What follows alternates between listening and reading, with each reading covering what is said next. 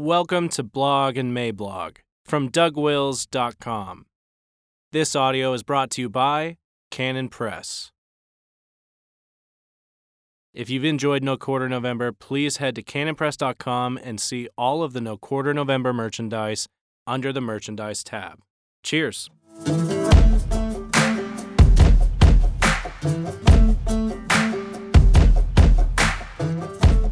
Rabshakeh, Chief of the Pronoun Police. Friday, November 29th, 2019, by Douglas Wilson. Introduction. By now, many of you have heard that J.D. Greear, president of the Southern Baptist Convention, caused something of a stir a few days ago when in a podcast he urged Christians to lean toward pronoun hospitality in their dealings with those in the trans world who have been taught to demand that the whole world cater to their sensibilities. Since that stir happened, there have been a few more developments on that front, and J.D. Greear has now endorsed the approach of Andrew Walker, an approach which was considerably more conservative than what Greear had initially sounded like. So I understand that this particular controversy is largely over, and yet I have a few things I would like to add. What to do?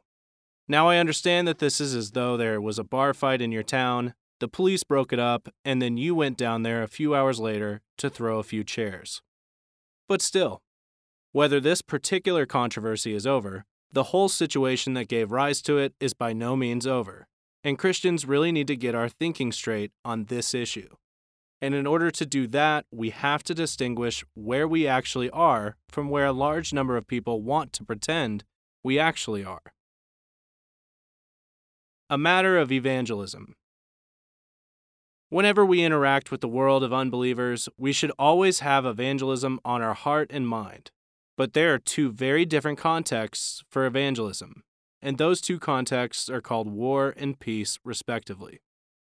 Having a heart for evangelism must never be confused with the condition of not being able to tell the difference between war and peace. Let us imagine a man who is a Christian and a cop. He is part of the riot control squad, and let us suppose further that he has in the past fulfilled his role in that job when some sexual deviance protest got out of hand. Now imagine this same man is living next door to a transsexual, one who has on occasion borrowed his lawnmower, and who is open to hearing the gospel. They have had some good talks with a spirit of grace pervading.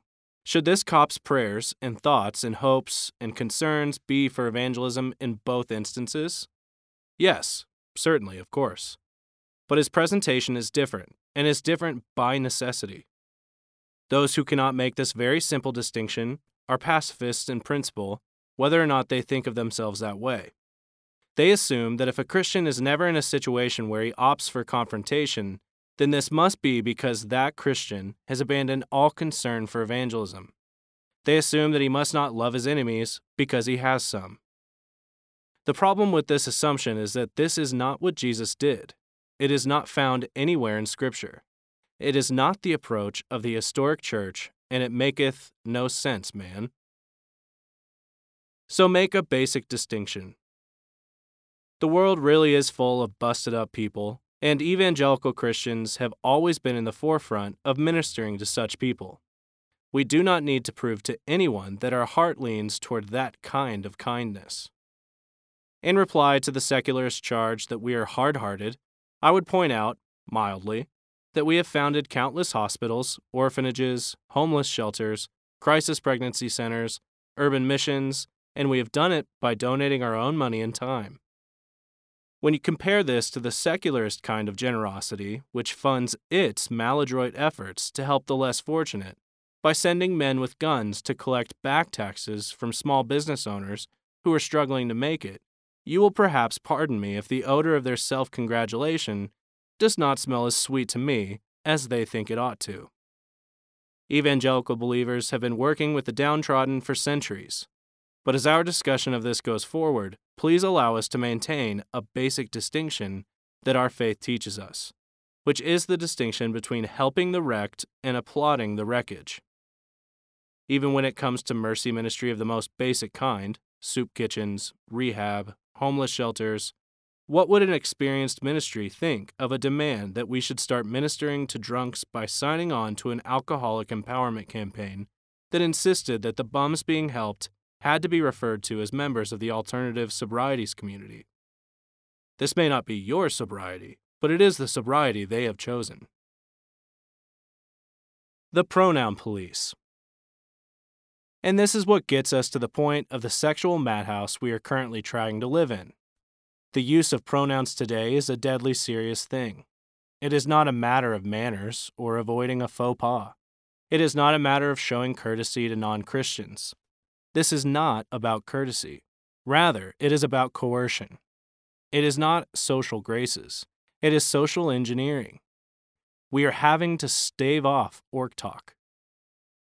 So we are dealing with the pronoun police, and they are entirely willing to wreck your life and your livelihood over this issue. So this is not a matter of showing hospitality. That's not the question. It is not a matter of showing grace. That is not it either. It is not a question of showing courtesy or kindness. No. It is a question of courage. I have hit this point a number of times over the years, and the truth of it, always self-evident, has only grown more self-evident as the years have gone by. The Christian faith is under siege.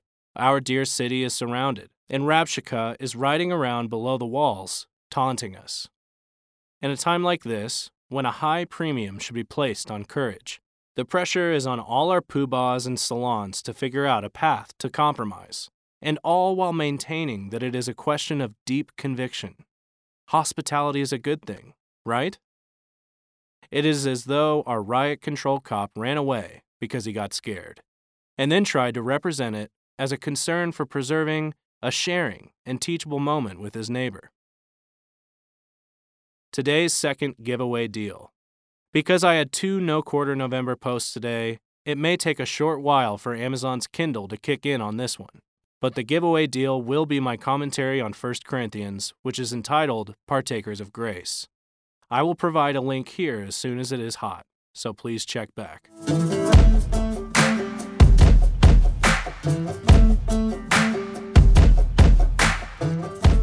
For more books and audio from Douglas Wilson, please visit us at canonpress.com.